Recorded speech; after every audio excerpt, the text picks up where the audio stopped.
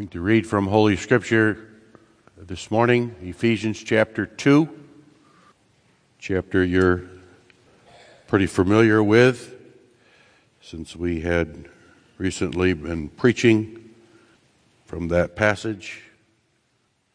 We read it now in the service of the teaching of the Heidelberg Catechism on faith. This is the great passage that teaches us not only the benefits of faith, that faith is a gift of God. Ephesians 2, and you hath he quickened, who were dead in trespasses and sins, wherein in time past ye walked according to the course of this world, according to the prince of the power of the air, the spirit that now worketh in the children of disobedience, among whom also we all had our conversation in times past, in the lusts of our flesh, fulfilling the desires of the flesh and of the mind, and were by nature the children of wrath, even as others. But God, who is rich in mercy, for his great love wherewith he loved us, even when we were dead in sins, hath quickened us together with Christ. By grace ye are saved.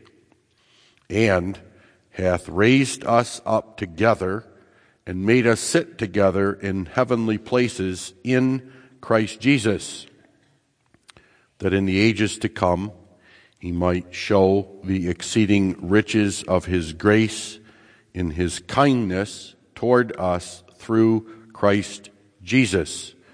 For by grace are ye saved through faith, and that not of yourselves. It is the gift of God, not of works, lest any man should boast. For we are his workmanship, created in Christ Jesus unto good works, which God hath before ordained that we should walk in them. Wherefore, remember that ye being in time past Gentiles in the flesh, who are called uncircumcision by that which is called the circumcision in the flesh made by hands, that at that time ye were without Christ, being aliens from the commonwealth of Israel and strangers from the covenant of promise, having no hope and without God in the world. But now, in Christ Jesus, ye who sometimes were far off are made nigh by the blood of Christ. For he is our peace, who hath made both one, and hath broken down the middle wall of partition between us, having abolished in his flesh the enmity, even the law of commandments contained in ordinances, for to make in himself of twain one new man, making peace, and that he might reconcile unto God in one body by the cross, having slain the enmity thereby, and came and preached peace to you which were afar off, and to them that were nigh.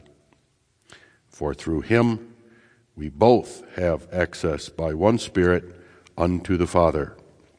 Now therefore ye are no more strangers and foreigners, but fellow citizens with the saints and of the household of God, and are built upon the foundation of the apostles and prophets, Christ Jesus himself being the chief cornerstone, in whom all the building fitly framed together groweth unto a holy temple in the Lord, in whom ye also are builded together for a habitation of God through the Spirit. This morning we consider the instruction of the Heidelberg Catechism in Lord's Day 7. Are all men then as they perished in Adam saved by Christ? No. Only those who are engrafted into him and receive all his benefits by a true faith. What is true faith? True faith is not only a certain knowledge whereby I hold for truth all that God has revealed to us in His Word, but also an assured confidence which the Holy Ghost works by the gospel in my heart, that not only to others, but to me also, remission of sin, everlasting righteousness, and salvation are freely given by God, merely of grace, only for the sake of Christ's merits. What is then necessary for a Christian to believe? All things promised us in the gospel, which the articles of our Catholic undoubted Christian faith briefly teach us. And then it asks, what are these articles? And that what follows is the Apostles' Creed that we will recite this evening.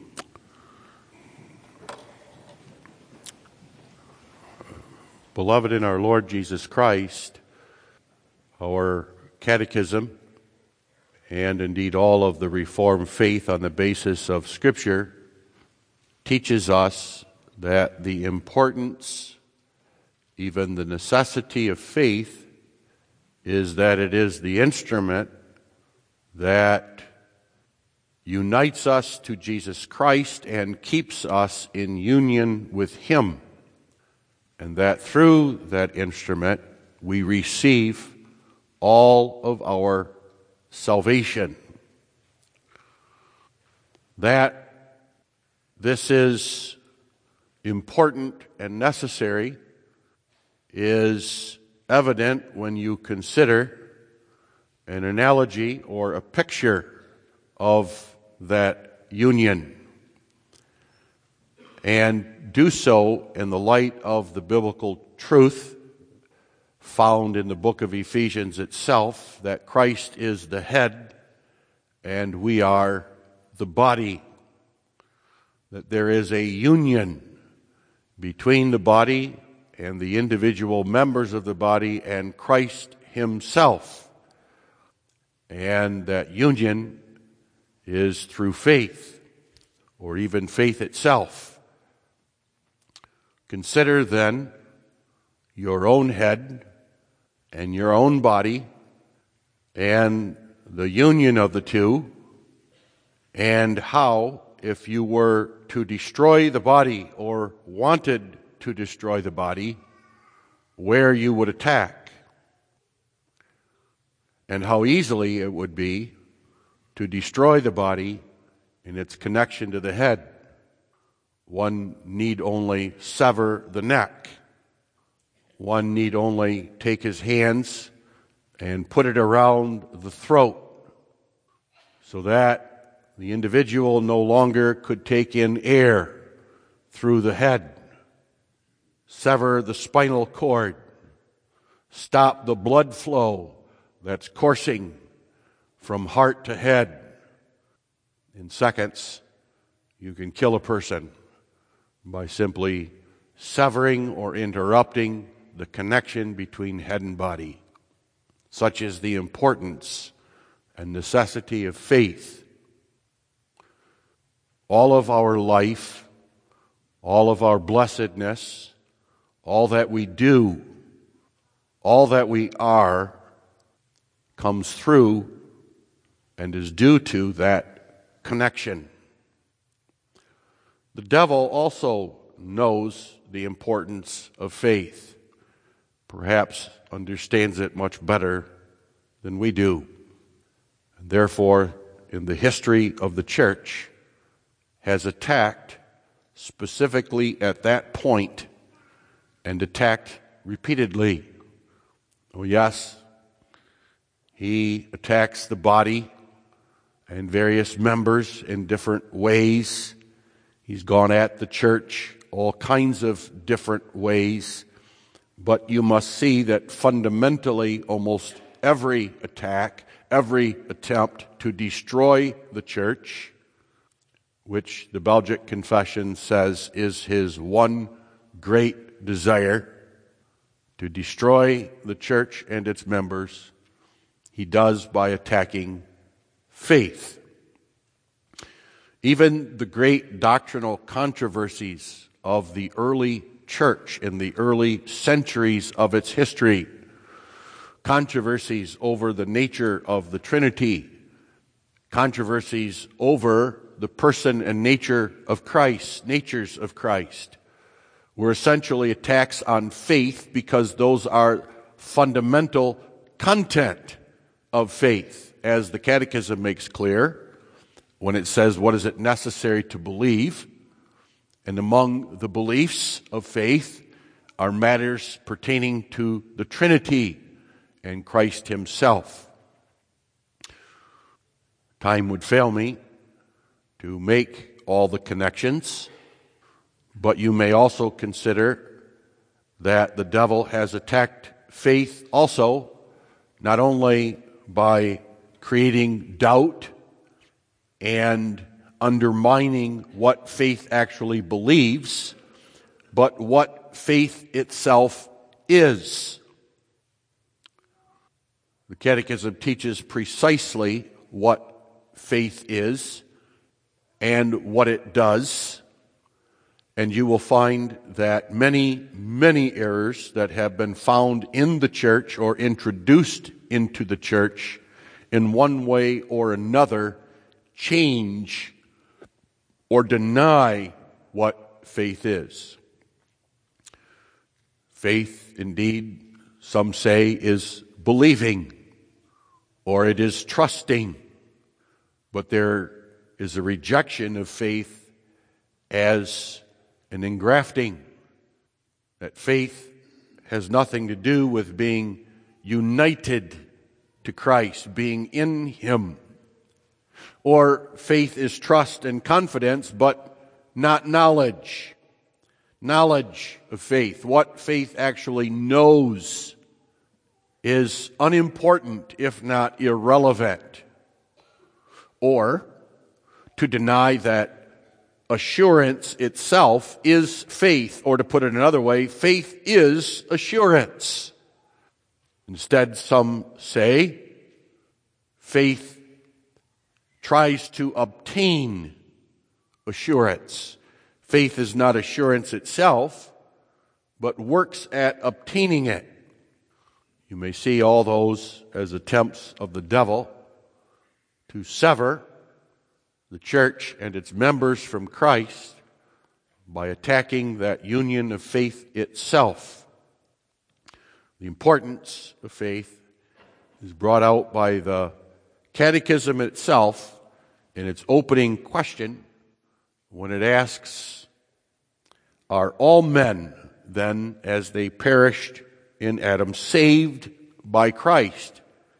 And the answer, in summary, is no.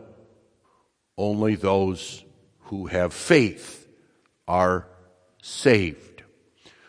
We're going to consider this Lord's Day basically under the theme incorporated into that question, the perished, saved by Christ.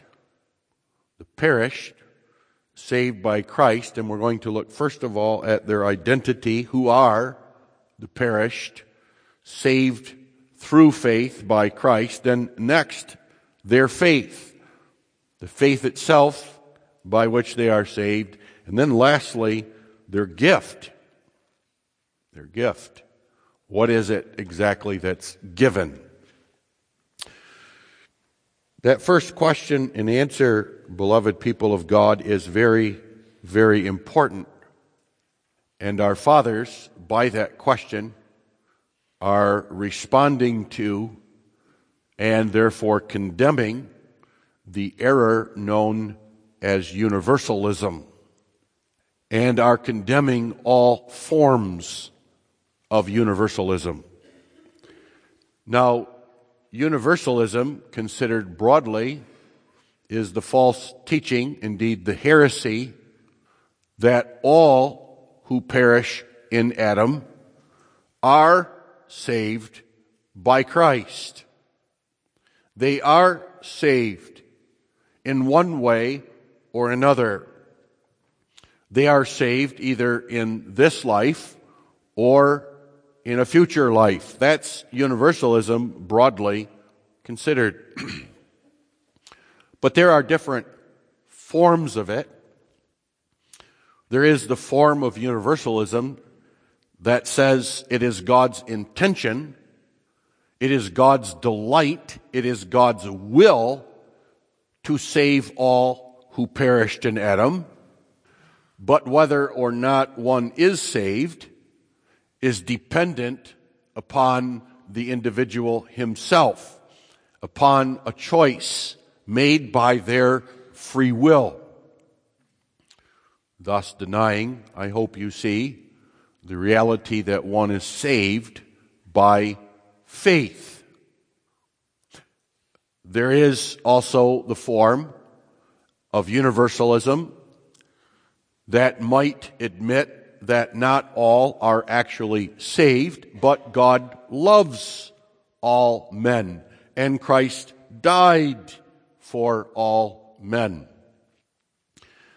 And although they might admit that some of the worst of human beings indeed are not saved, almost always that view leads to outright full-blown universalism itself, because one needs to reckon with the love of God.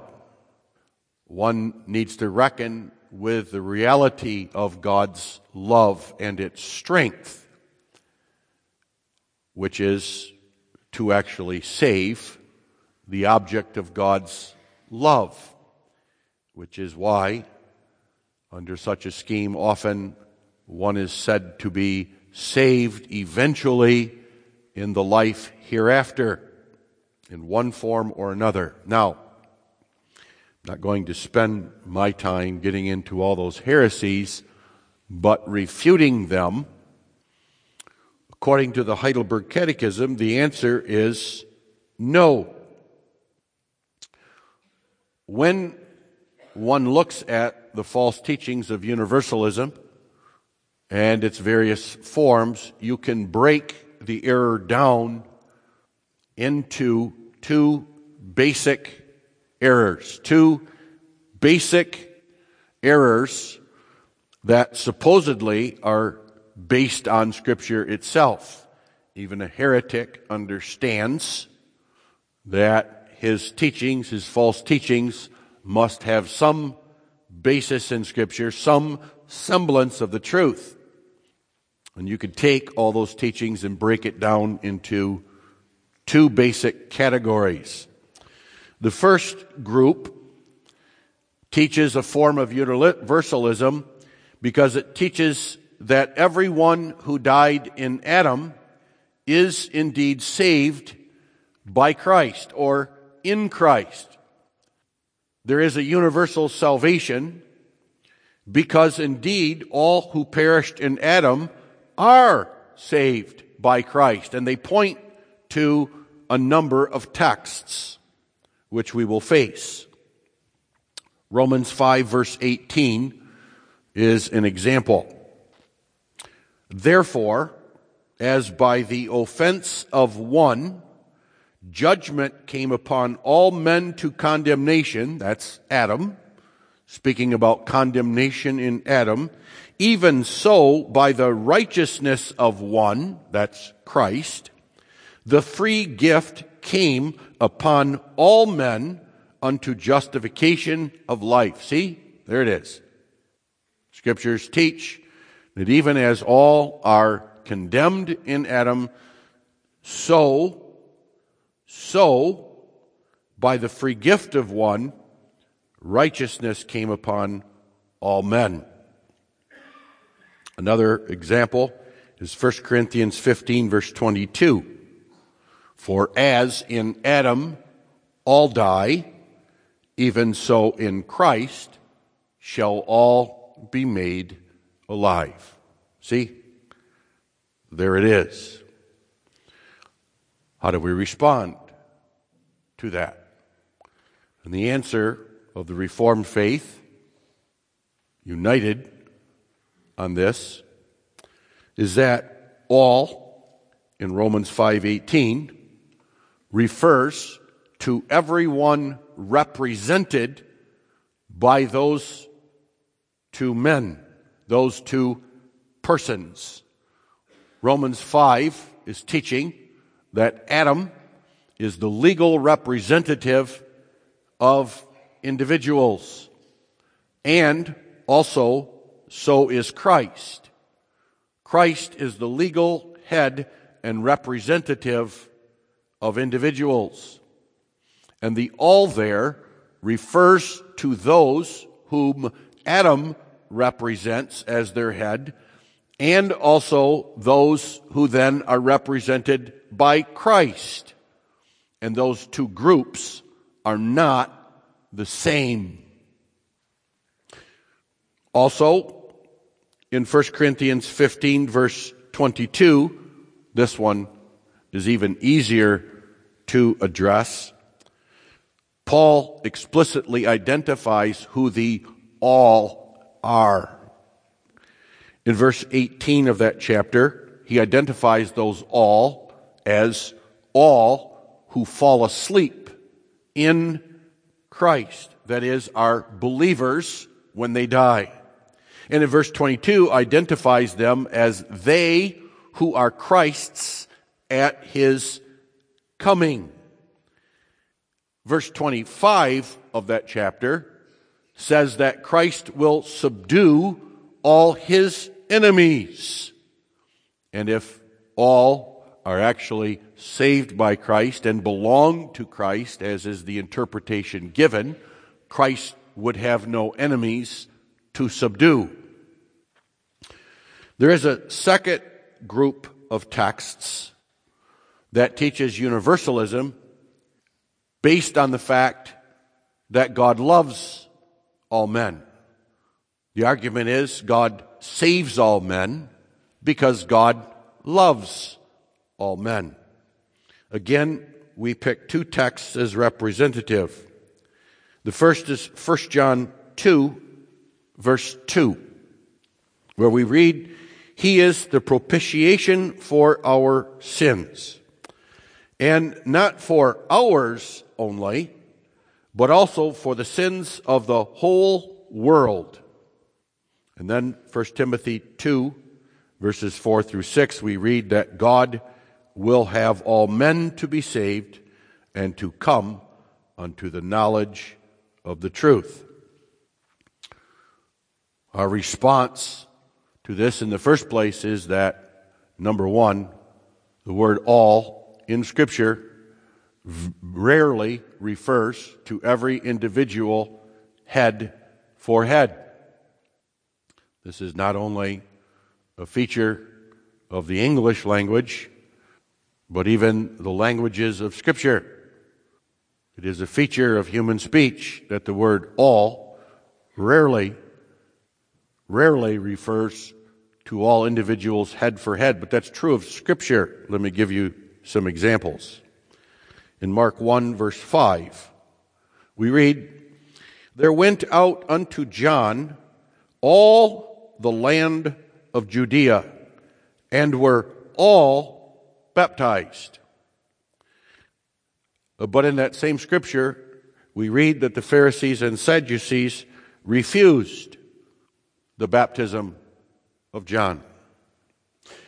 Or in 2 Timothy 4, verse 16, we read that all men forsook Paul.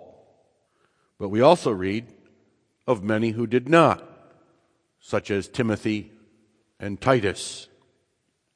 Or in Revelation 19, verse 18, we read that the church shall eat a grisly dinner of all men. But if that were true, that it's all men head for head, then the church would be turning on itself. The word all is used importantly, however, in Scripture to refer the reality that we read in Ephesians 2, which is that Jesus is a universal Savior in the sense that those whom He saves comes from all nations, tribes, tongues, and peoples of the earth, and no longer is salvation restricted to the Jews or the physical descendants of Abraham as it was mainly in the Old Testament. That's the great, great gospel that comes in the New Testament. Exactly through the rejection of Christ by his own people, the gospel now comes to all men. Besides, if that weren't enough, there are plenty of other scriptures that refute that interpretation, that all men is everyone individually, head for head, by teaching that salvation and the love of God is definite and limited. And here I cite texts that are in the very texts that they cite, or within eyesight of them. For example, John 1 that they quote. In verse 16, we read, only a few verses after those they quote, "Many antichrists have come, and they went out from us, but were not of us." Hard to see how that can be true when the all earlier is interpreted as all men head for head. Or in 1 Timothy 4, verse 1. Just a chapter or two after the text about all men, we read, "In latter times some shall depart from the faith, giving heed to seducing spirits and doctrines of devils." That text seems to be ignored. The Heidelberg Catechism teaches that the only proper objects of salvation are those who are united to Jesus Christ and united to him by an engrafting. Now, here we might recognize an important teaching of Scripture, that there are two ways that the Scripture speaks of being engrafted into Christ. One, as it pertains to the counsel of God in eternity, and then secondly, as that counsel is worked out in time, in reality. And we need to do justice to the former. When the Catechism speaks that those who are saved by Christ are only those who are engrafted into him by faith, you must look back also into time, or into eternity, because it's eternity that explains who it is that will be engrafted into Christ in time. So we are chosen into Christ. Whenever you read about election, even in the passage we read, when you read about being chosen, most frequently it speaks about being chosen into or in Christ. Ephesians 1 verse 4 is representative. "According as he hath chosen us in him before the foundation of the world." Or John 15 verse 16. "I have chosen you and ordained you that ye should go and bring forth fruit, and that your fruit should remain." That then follows into the confessions. So we have, for example, in the Belgic Confession, Article 16, "He delivers and preserves from perdition all whom he in his eternal and unchangeable counsel hath elected in Christ our Lord." Canons likewise always refer to us being chosen in Christ. Not only does that teach that Christ is chosen first, you cannot be chosen into Christ or to belong to Christ unless God has first chosen Christ himself. That all by itself is worthy of great attention. That in the counsel of God, his eternal counsel, Christ was first, not even us. The idea of our salvation is not that God had no thought of Christ until we fell. That God considered our fall and then chose us into Christ. No, God chose Christ first and then chose us to be redeemed from our perished position into Him. Interesting, too, that right self destroys universalism. And often the same texts that teach election also make that clear. For example, in Ephesians 2 that we read, verses 2 and 3, it contrasts those chosen in Christ with others whom they were like, called children of disobedience. Notice that contrast there in Ephesians 2 that we read between those chosen in Christ who were like others, just like themselves, who were not so chosen in Christ, those whom he calls the children of wrath. Same thing in John 15. If you go to John 15 that I've quoted, verse 19, you read, God has chosen some out of the world, which is why the world hates them. There's a world that hates those chosen into Christ. But then there is our engrafting into Christ in time. Whatever God determines to do in eternity, He does do and must do in time. And that's the main reference of the Heidelberg Catechism here in Lord's Day 7, as is evident when it says we are engrafted by faith. By faith. It's not talking, therefore, then about our being chosen into Christ as such, but what occurs in time. What we read in 1 Corinthians 6:17, but he that is joined, the idea there is fastened, connected together, unto the Lord is one spirit. Or John 15 verse 2. John 15 we've been quoting talks about the branches that are in Christ. So we read in the Belgian Confession, Article 22, faith is an instrument with which we embrace Christ, our righteousness. It's an instrument that keeps us in communion with Him in all His benefits, which, when become ours, are more than sufficient to acquit us of our sins. Scriptures also teach that not every individual human being is in Christ or engrafted into Him. Jesus says in John 3:36, he that believeth on the Son hath everlasting life, and he that believeth not the Son shall not see life, but the wrath of God abideth on him.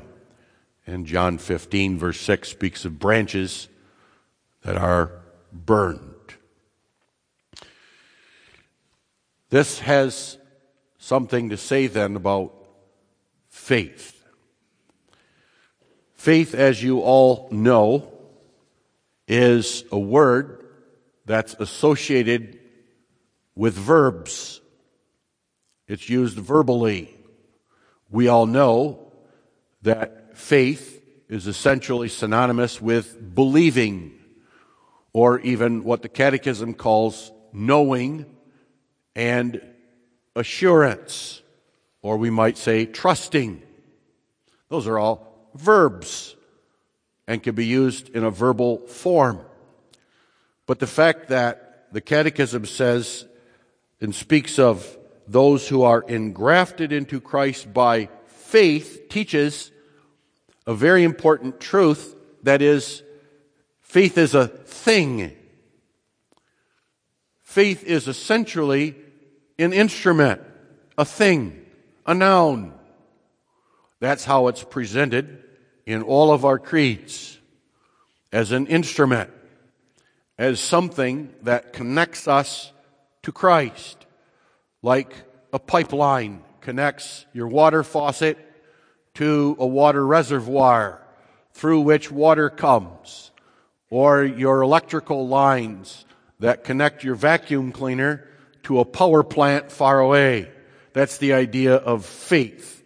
Faith is an instrument that connects us to Christ, and through which instrument every single benefit and blessing of salvation is received. Faith receives.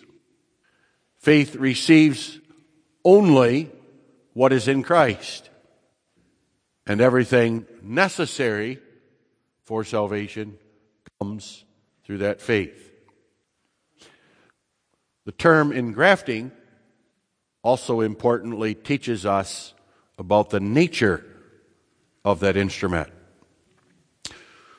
Very important that when it comes to faith and this union with Christ, it is always referred to in organic terms. The terms used aren't mechanical. They're not the kind of union that we might know when you glue two blocks of wood together. That's a union too. But the terms used for the union of us with Christ aren't like that. And the pictures aren't like that. It's not a mechanical union whereby parts of an engine are bolted together so that you have one engine.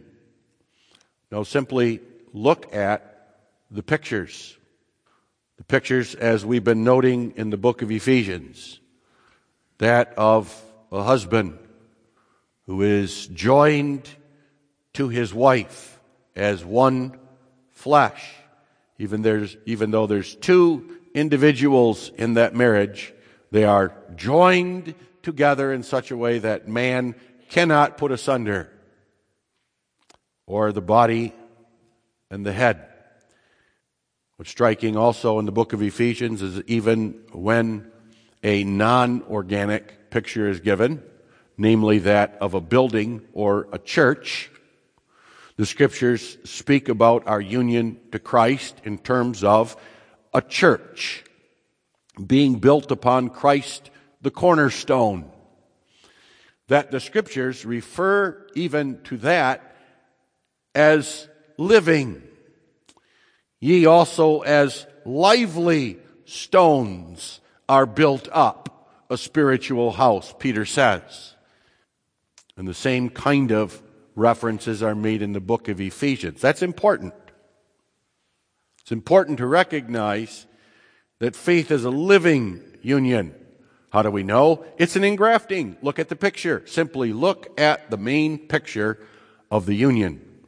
An engrafting, whereby a farmer takes a root stock that's living, and then he takes a branch that cannot live on its own because it's cut off from a source.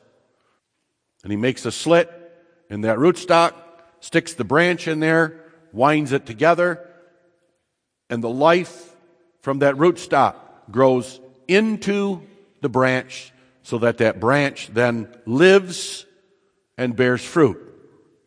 That's the picture. That's the picture of salvation. That's the picture of the importance of faith. What teaches us then? A couple of things. Number one, you cannot initiate, nor are you responsible for faith. You do not obtain faith by an act of your own free will.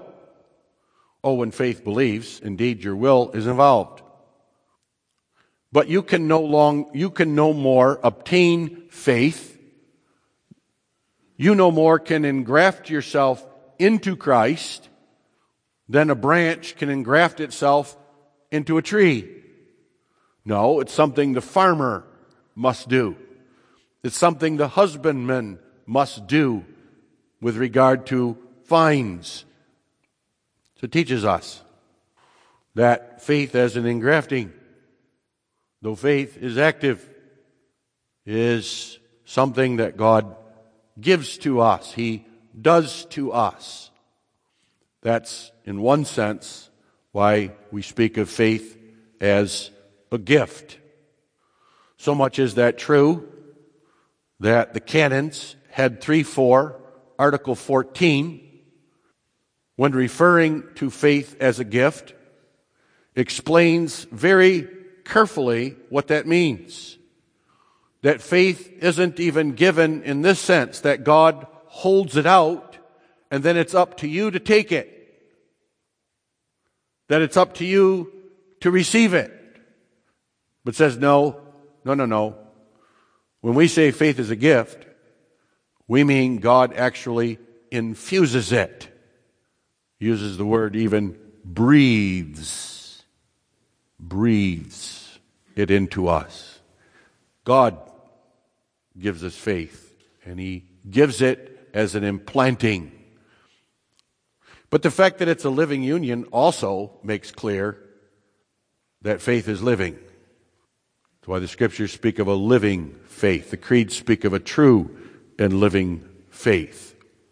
And why a dead faith is no faith. That's why Christ could even speak of branches in the tree that are cut off. They're dead. There's no life flowing through whatever connection is there. And whatever connection is there is not faith. Faith is an engrafting whereby the life of Christ flows into you and flows into me. And it grows. It's a living thing. So, like all living things, it grows. We can grow in our faith, even as a branch grows into the tree. Well, then it shouldn't surprise us then that faith is active, because living things are active. They're productive. They produce fruit. There's a life that flows through, and the life can be described. Now, when you look at faith from that perspective, looking at the instrument itself and the life of the instrument, the Catechism uses two words. It's two things: knowing or knowledge, and assurance or confidence, or we may say trust. The Bible uses different terms. Knowledge, wisdom, understanding. That's what faith is. It's not that faith knows. It does. You could speak that way, but faith itself is knowing. When you look at the object, true faith is a certain knowledge. Notice a certain knowledge. It's not just any kind of knowledge. It's not what I think I ought to know or what I think is important, but a certain knowledge. You could take that to be specific knowledge or a confident knowledge. Doesn't really matter what. They're both true. Whereby I hold for truth. Notice that word, hold. To grasp, to cling to. Not just merely to accept or say intellectually, well, that's true. But it's, I hold for truth. This is truth. I hold this as truth. This is truth and nothing but the truth. All that God has revealed in His Word. That's faith. If you have someone who doesn't believe all that God reveals in His Word, they don't have faith. That's not faith. Faith does not and cannot look at the Scriptures and say, well, that don't make sense. Or that goes contrary to my experience. That goes contrary to scientific exploration. That can't be true. No. Faith, according to Hebrews 11, believes that the worlds were framed by the Word of God. They weren't framed by evolutionary processes. They were framed by the Word of God. Faith, the faith of Abraham, believed God's promise.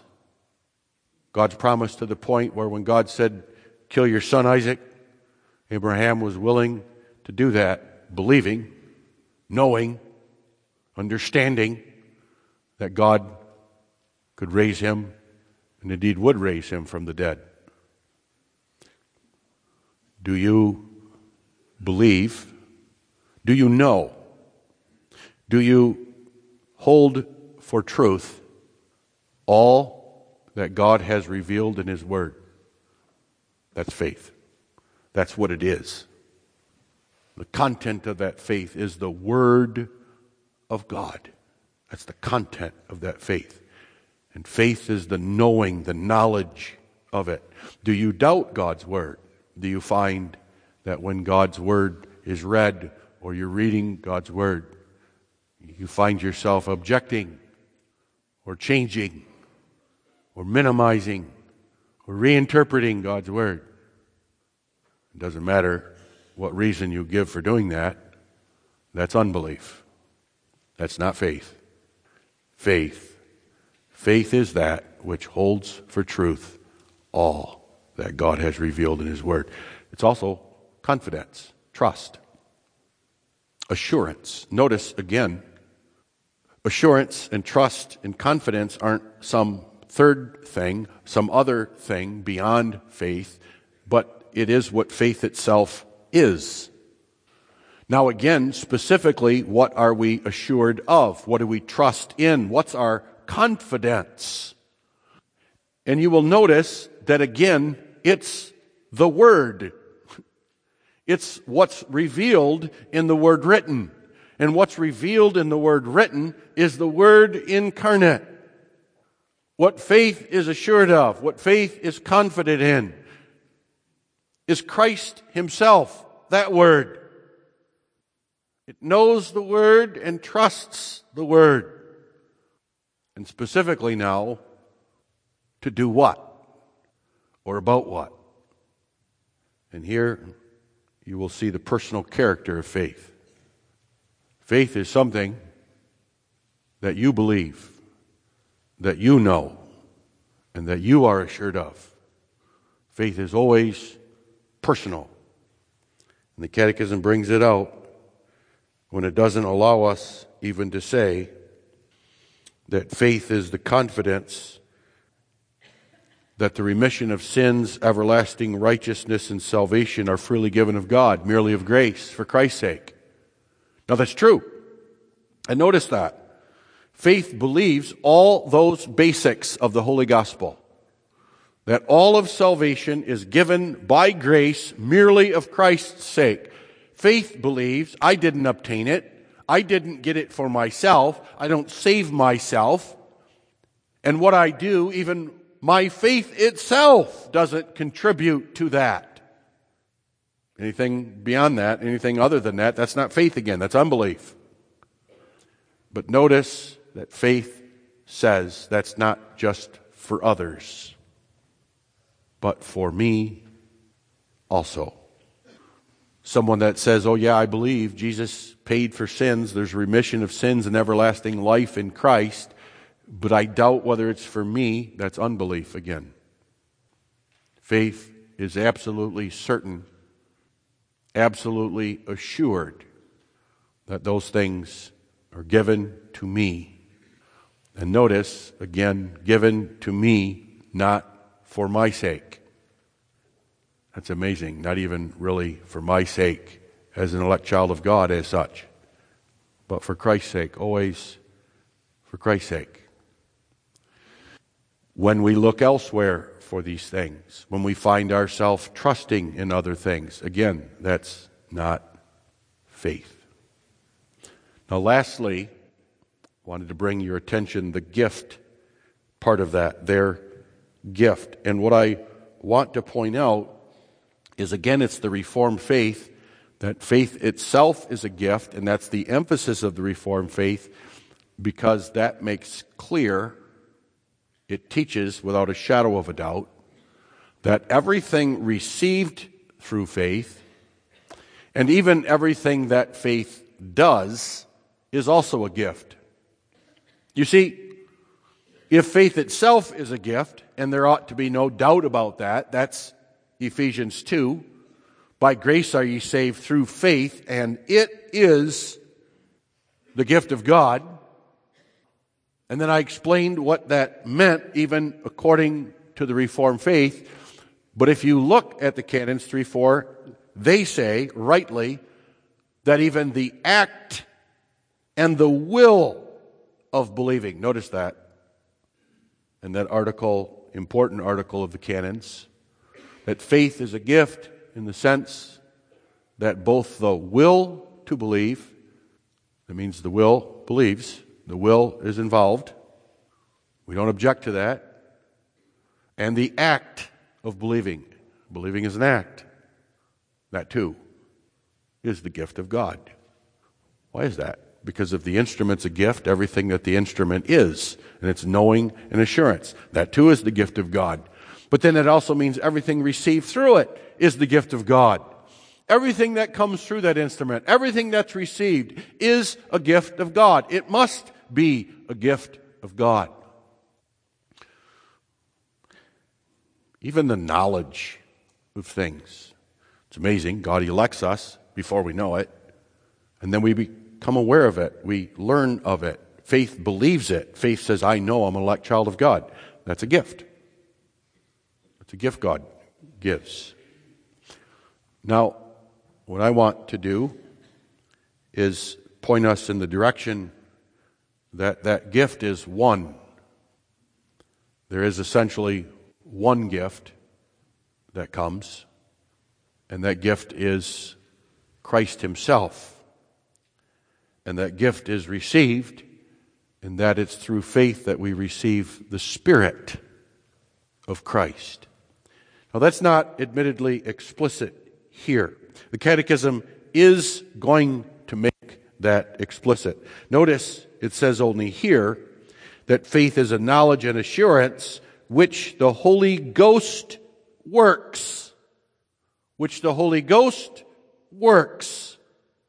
Now, if faith is confidence that the Holy Spirit works, then it's the Holy Ghost that is responsible for all this. That it's the Holy Ghost who not only works it, but is the gift. The gift received. The gift received through faith. And in receiving that Spirit, we receive Christ Himself. That's the wonder of faith. That through faith, we are in Christ. And Christ is in us. A living, powerful, mighty union. You explain, and you ask yourself, what explains it? What's it all about? And the answer is, it's the work of the Holy Spirit. It's the reception of the Holy Spirit. It's the implanting of the Holy Spirit. It's the Holy Spirit uniting us to Christ. And uniting us in such a way that we know Him and are assured that we are in Him. That's faith. Amen. Let us pray. Our Father, which art in heaven, we thank Thee for the gift of faith, for the gift of the Spirit of our Lord Jesus Christ, whereby we know Him and are assured of Him and His salvation, and that through that great gift of faith, we receive every blessing of salvation and every blessedness of Thy eternal good pleasure. In Jesus' name we pray. Amen.